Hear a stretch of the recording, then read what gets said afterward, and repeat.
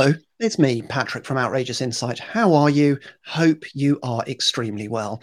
I'm delighted today to be joined by the awesome Helen Devine, who is the UX Research Manager at The Economist. Helen, how are you? I'm really well, thanks. Hello. Really great to have you here. And I've had the pleasure of getting to know Helen over the past few months since we met at a conference in Amsterdam, which was all very fun. How did you enjoy the Netherlands, Helen? Oh, I loved it. It was so nice being away with work. Like I've not done that. It feels like years. So yeah, it was lovely, wasn't it? And yeah, great conference, loads of really good people. Yeah, it was unbelievably strange, like being away from home, like in my case, away from family, away from like just really familiar sounding surroundings, and suddenly being surrounded by like tons of people was a bit overwhelming at first, but people were super friendly. It was a really great experience. Yeah, I agree. I was really lucky because I think I was up one of the first at the conference, so I got that Mm, out the way, and yeah. so could just enjoy it after that. And loads of people came over and wanted to talk and discuss things. So yeah, amazing. And how do you feel about those sorts of, public speaking things? Like, do you approach those with sort of trepidation, or do you feel like, yeah, bring it on, game on, this is going to be amazing? Like, I'm really, really looking forward to it. I mean, I always want to do stuff like that. I feel like it's really energizing. So, I mean, obviously, in the morning before, it's very nerve wracking, and you think you're just going to have nothing to say and you're going to trip over and all that sort of stuff. But I always want to throw myself in. Like, yeah, it's exciting. So, yeah, totally. So, anyone watching who wants to invite me to speak at any of those things, please do.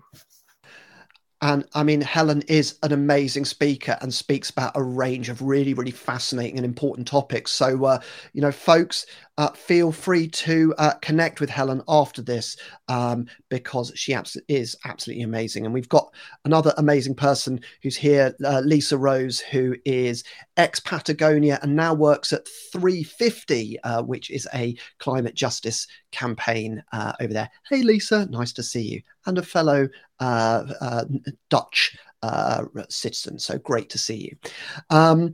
So, Helen, I wonder if you could just give people a little sort of intro to you and sort of how you've got to where you are today, because you've worked in a range of different places, and I think it'd just be great to sort of share that. Don't worry, it doesn't have to be a CV or like a sort of like the worst wedding speech we've both sat through where somebody goes, and then they went to Exeter University and whatever. It's just like, Yeah, I've but got PowerPoint here with yeah, all. PowerPoint, Yeah. 600 slides. Welcome to my McKinsey lifestyle. It's Yeah, of course. Yeah. So I'm the UX research manager at The Economist. It feels like lately a lot of people in product will say, this is where I am currently, as if they're about to move on. So no, this is or where be I am. fired. Yeah, that's it. Yeah, I'm not sure. So I've been here for about a year and I've been setting up the UX research practice at The Economist. So it's quite new. But yeah, my background is in market research. So I've worked in research for over 20 years, starting out in more like standard customer satisfaction type things, agency side. I've worked in both quant and qual, but I really love qualitative research, and that's where I've moved into. So yeah, after a few years, agency side, I moved client side. I've worked for like a local authority. And then I was at Asda for quite a lot of years, working in various customer insight and planning roles and heading up the marketing insight team at the end. And then I went to work for myself and had my own consultancy. And that's when I moved more into the user design research side, because it's just super collaborative and interesting, and you move really quickly and you don't have to produce perfect reports, you're just talking to people all the time. So I really love all that about it. So that's what I've been doing since then. So I've worked for Lloyds Bank, then more recently Shelter, The Guardian, and then now I'm at The Economist.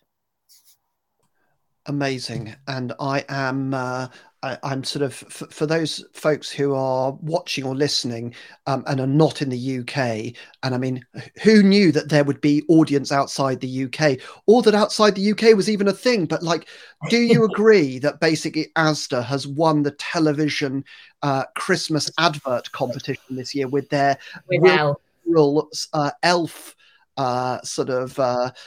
campaign? Can you describe it to people, Helen? Have you've seen it? I have seen it, yeah. No, that was a test then, but I have seen it. No, it was funny because one of my friends that still works there was saying about it beforehand, and I was like, we were both like, oh, we're not sure, but actually, yeah, it's really good. It's just, Will Ferrell and Elf in a supermarket and interacting with colleagues and stuff. But actually, it's nicely done. Yeah, it's brilliant. And actually, when you see the sort of reaching that some of the other brands have been trying to do to sort of, make their Christmas sort of promotions relevant. Like I think it was Tesco, and I'm going to say this doesn't work, and then I'm basically going to talk back about their campaign, which basically means it has worked. But they were like, Yeah. so basically, I am the rotten egg here, folks. But basically, they were framing themselves as the Christmas party, and we're doing like this sort of weird election sort of mock broadcast with it all, and it felt a little bit misjudged and a bit out of kilter with the sort of season of joy, albeit that we're in a cost of living crisis, as it were. Yeah, it's quite. I mean, I don't envy brands and marketing teams actually, because it's Christmas, isn't it? So you don't want it to be miserable, but then you have got to like read the room a little bit, haven't you? So yeah, I mean, yeah, now I'm in publishing, I pay a little bit less attention to some of that stuff, which is nice. But to be honest, Tesco have won marketing for me because they had a big billboard with Mr. Blobby on that I walked past near my house. This is a few years ago, and I was like, love Blobby. Yeah, I mean, you can't beat Mr. Blobby, literally, because he's going to push you over. Yeah, I mean, he's just quite. You're never sure if he's going to like hit back first, but like in a really loving and supportive way. So it's kind of a bit disturbing. Although I've got to give a shout out to The Economist, because when Boris Johnson was sort of, what do they say, chucked out the window. I prefer the word defenestrated. I think that the cover of The Economist that just had a picture of him on the zip wire with the one word clownful was absolutely inspired. I mean, that must give you a real sort of fillip when you see those really clever sort of headlines as well, Helen. Yeah, it is. I mean, there's loads of super smart people here. Like it's a nice place to work for that, especially. Like I think before you start, you think it might be a bit intimidating because everyone's going to be super interesting, but I'm really intellectual. But no, it's just super smart people who are really nice and approachable. So yeah, no, it's good. It's nice sometimes to hear things first as they come out. And yeah, like the deputy editor was doing a briefing the other day in the office about some predictions for next year. It's nice to be somewhere where that's the kind of thing people are talking about and debating. It's stimulating. It's good. Yeah, not just sort of, moaning about the fact that the coffee machine is on the blink again. Like actually when you're around really intelligent people, but people who really care as well. And I'm intrigued about your sort of, history and how this is playing into your work of trying to sort of build a culture of research inside The Economist. And I wonder if you could give us a bit of a sense as to kind of how it's going and what your sort of aspirations are for that, Helen. Yeah, absolutely. Well, I mean, research on the whole is obviously something that's been here for years because all of the journalism and articles are really well researched. But I suppose when you're more talking about the market research and my side, the user research bit, that's less mature and less established. There's the product team is big, so there's a lot of people who want to do their own things. So a lot of me and my team's time is spent upskilling people, and like we've done a big intranet page with loads of resources for people with templates and videos and lots of things so people are can do their own research. And I do like a once a week research drop-in surgery where people can come and talk about anything that's on their mind that they might think they might want to do some research in, or bounce ideas off me and my team, or also like go through things. And then we've got like, because there's so many more people in product who want to do their own stuff, and there's only me and 2 people in my team, there's only 3 of us. We've got like I guess there's a spectrum of ways of doing it. So, there'll be something that's big, strategic, really complicated. It's going to need, hour-long in-depth interviews with people who've got like quite complex requirements. And then that'll be when we'll own it and do it. All the way down to something that's just quite straightforward, just like testing some copy or testing a prototype or something where the team can do it. And then there's all the bits in the middle. So I think that feels to me that like letting people be empowered to get involved, but also I guess making sure they're supported, and also having like making sure everything's really good quality, like saying, try, it doesn't have to be perfect, but I guess you like be aspirational in it. Don't just think it can be okay, because I guess we need to make sure it's got a good reputation, the research that's happening. Yeah, that's fascinating. And I've found that often it's that sort of fear of the awkward silence that kind of is one of those real foundational blockers for non-researchers in doing research. And I wonder how, with the sort of DIY, or should we call it supported DIY, model that you've just described, like how do you help people get through that initial either block, like this is going to be scary, and or prevent them becoming like overly confident and just sort of blustering through it like Boris, and just being like, well, I could absolutely do this. It's like how do you navigate through that sort of through that split? Yeah, I mean, I'd actually say sort of the more like moderated interviews, so I guess like this is with you and I now, would be something that people would probably work their way up to a little bit. So it's not that they can't do it up front, but I think you're absolutely right that it's a bit nerve-wracking, isn't it? And people sometimes, don't feel so confident and will maybe talk too much and not listen enough, and maybe not feel comfortable going off track. They'll have the questions and stick to them regardless of whether someone brings something interesting up that would be worth probing into. So, I mean, for me, I always have observers, so everyone can come and observe me doing it and take notes, and then we can chat it through after. There's loads of videos, so everything's recorded. So as long as it's only used internally, then people can watch those back. And also I think in user research, there's a lot of stuff that's happening that is not this. There's more of unmoderated people, just users playing around with prototypes and responding to things like that. So I think that's a good place to start, and then people can work their way up. And also, it's not for everyone. If your job isn't an actual qualitative researcher, then you don't have to do that bit, and so that's absolutely fine. It's more about people playing to the strengths, I think, rather than having to be always put in uncomfortable situations. I don't think that necessarily brings out the best in people. And so, I don't think we need to push people into that particularly. Yeah, and it's for me, it's intriguing to hear somebody who has come to this work in UX from a market research background, then still sort of banging the drum in some ways for the role of qualitative, because often what you have is that sort of like, well, I was market research, now I'm UX, and I only see the UX tool set, as it were. But you seem to really be advocating for this need for sort of a hybrid set of tactics, as it were, Helen. Yeah, well, I mean, from my perspective, I think the methods are really similar. It's more the mindset and approach and ways of working that are different anyway. And but yeah, I mean, because we're a small team here, I get involved in both sides a little bit, and just because I can. Though I do at the moment personally prefer the user research side.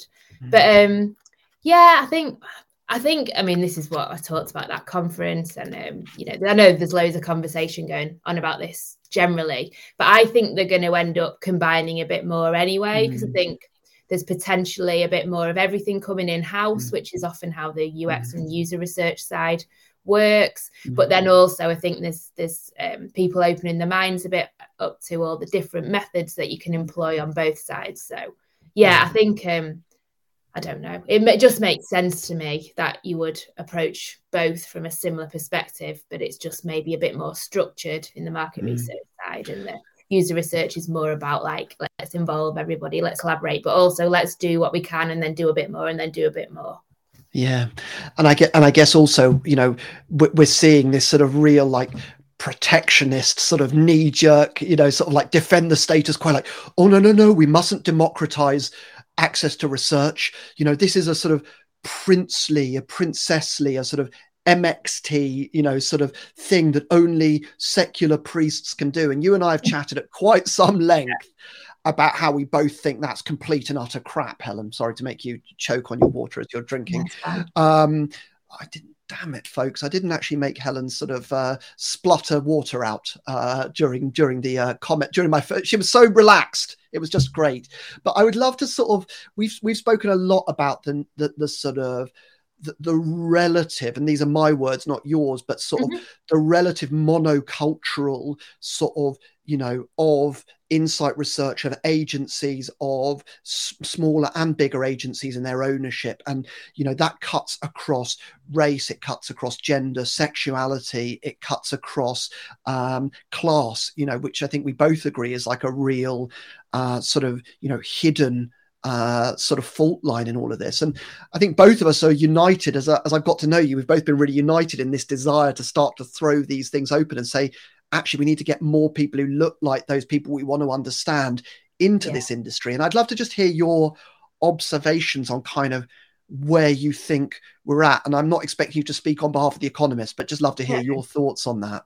Yeah, we have. And I think class feels like one of the big ones because it's just like that accessibility and feeling like this is something that you could consider, that you're worthy of. And I wouldn't say it's like it's not particularly high status role, is it this? But it probably is. I don't know. It's like, it is a profession, I suppose. And I feel like there's quite a lot of agencies that are small or medium-sized, grown from small, and a bit of nervousness about not hiring people who totally fit the culture. And that's always just very risky, isn't it, from a recruitment point of view, if you're trying to get people who fit in, because you can just end up with everybody who looks and sounds and thinks the same. And it just feels like there's potentially sort of a pushback from more, you know, to sort of say, we're not like these big corporates, we don't have really structured recruitment practices. But actually, you know, there's a lot of good things about having structured recruitment practices, because it's fair and it's transparent, and, you know, all roles are advertised, and, you know, it's really clear as to what the criteria is, if, you know, to hire someone, and you have to sort of justify it in a good way. And it just feels like potentially in our industry, in some agencies especially, it's not that overt hiring, you know, it's more, we'll just network a bit and then you get a conversation. And, you know, I've been privileged insofar as I've had some of those conversations because I've worked for some brands that people think are good. So, you know, again, this is the issue across the board, isn't it? You know, if you come from a big brand, then you've got to be good. And that's not always the case. But, you know, because I'm relatively established in my career, I've had these conversations, and thank you to those agencies, you know, that have had conversations with me over the years. But I have realised that like that conversation wasn't open to everybody. And the reason why I had it is because we had a conversation, or also just because maybe I had the confidence to approach them directly. But not everyone. I've been to university, you know, like I've probably got that confidence through a lot of nice things that have happened to me in my life that aren't anything due to my ability. So I do think I know it's difficult if you run your own business, like it's difficult to take risks, but on the other hand, you're going to do better work, aren't you, if you have a diverse workforce? And also you need to be bringing people in who are going to challenge you. Like, I feel like as a leader, you need to be open to challenge and like invite challenge, rather than looking for something too homogenous. But that's my point of view anyway. Well, I love that, and it's and what I love about it, I in fact was just chatting to somebody at Versus Arthritis, and I won't name check them specifically, but you know who you are, and they recommended this amazing book called The Buddha and the Badass, which is really, really fascinating. Have you read it? No. No, okay, fine. It's now. It was going to sit at the top of my pile of shame, i.e., my pile of unread books, Helen. But then I actually just started reading it. It was so good, and it's an absolutely brilliant recommendation. Bye, Lisa. Thanks for coming.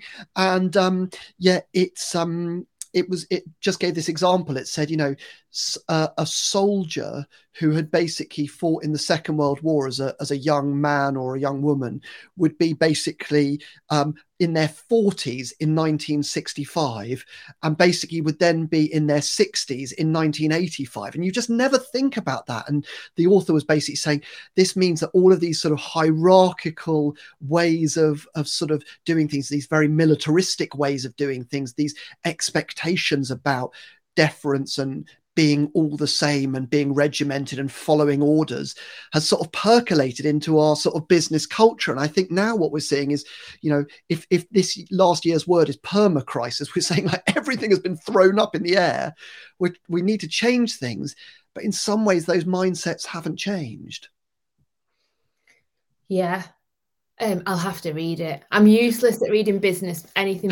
Like, I love reading, but I'd never read anything to do with work. It's really, maybe I'll change in 2023 and that one could be on the list. Folks, this is why you need to do insight research, because Helen has just said that she never reads business books, but maybe she'll change in 2023. Spoiler alert, she will not change in 2023 and start reading the business books. This is why you have to do user research. Exactly. Actually do. Don't believe anything we say they'll do, because it's not going to happen. Absolutely. Exactly. Good observation. Yeah, I know. Well, I'll tell you what I'll do, Helen. I can't say fairer than this. Like in Bullseye, when Jim Bowen used to say, "Don't worry, you're not going home empty-handed. You are going to get your bully trophy and your BFH, your bus fare home," which I always loved, even though I knew nothing about darts.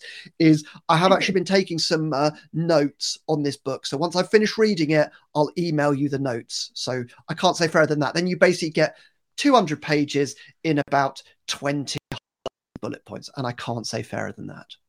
I mean, I might listen to it. I I love listening to she won't listen to it, folks. Yeah, no, you see, yeah, you're right. Yeah, I'll take the notes. I won't read the notes either, but thank you. She won't read the notes. Okay, fine. Let's stop badgering the guest, Patrick. Naughty interview. So, Helen, as we're coming into the final few minutes here, I would love to just hand over the microphone to you. And this is really just your chance to tell the listeners what you are thinking about or what you need or want. And really, it's however you choose to draw this. But the microphone is yours. Yeah, I mean, one of the things I was thinking about is mentoring. So I've done a fair bit of mentoring in the past, but I have had mentors before, but I haven't got one at the moment. So if anyone's listening that either knows someone or would like to do that, I just really appreciate it. I think it's always nice to have someone who you don't work directly with, so he's outside of your employer or wherever you are, just to bounce ideas with, to just sort of talk stuff through, to have that external perspective. So I'd really like someone who is, I guess, sort of a leader in design or products, but as, a good UX and user research focus. But also I'm open to being a mentor as well, because I haven't got anyone that I'm mentoring at the moment. So if anyone wants someone for that kind of reciprocal relationship, then give me a shout. Amazing. Folks, you've heard it here first. Helen is open to chatting about mentoring. Helen, just let me ask you one clarification question. Like, what types of mentoring have you valued in the past, just so we can give people a sense when they're thinking maybe they haven't mentored before, but they might be an awesome mentor? And coming back to our conversation about maybe if you haven't done it before, you might still have the potential to do it in the future. What sort of values do you appreciate when you're getting support from people? Yeah, absolutely. I guess, I see it as someone who's a bit of a sounding board. So I suppose someone to, talk ideas through with, bounce ideas around. I think I think a lot of the time a mentor would be a bit like a counsellor in that they're just helping you to come up with your own answers to your own problems, but it's just like a nice, safe, encouraging space to do that. I don't think like I generally see mentoring as you're not there to come up with solutions, and you might have some suggestions, and it's always nice if you can introduce people. You might say, oh well, someone I know might help you with that, and it can help you a bit with your network. But I think the purpose is that you're devoting some time once a month, once a fortnight, however often you want to do it, to your own just working through things with someone who's removed from it, so doesn't have any, like, is quite impartial to the topic that you're talking about. Amazing. And folks, Helen is incredible. So don't delay. Please get in touch. And what's the best way for people to get in contact with you, Helen?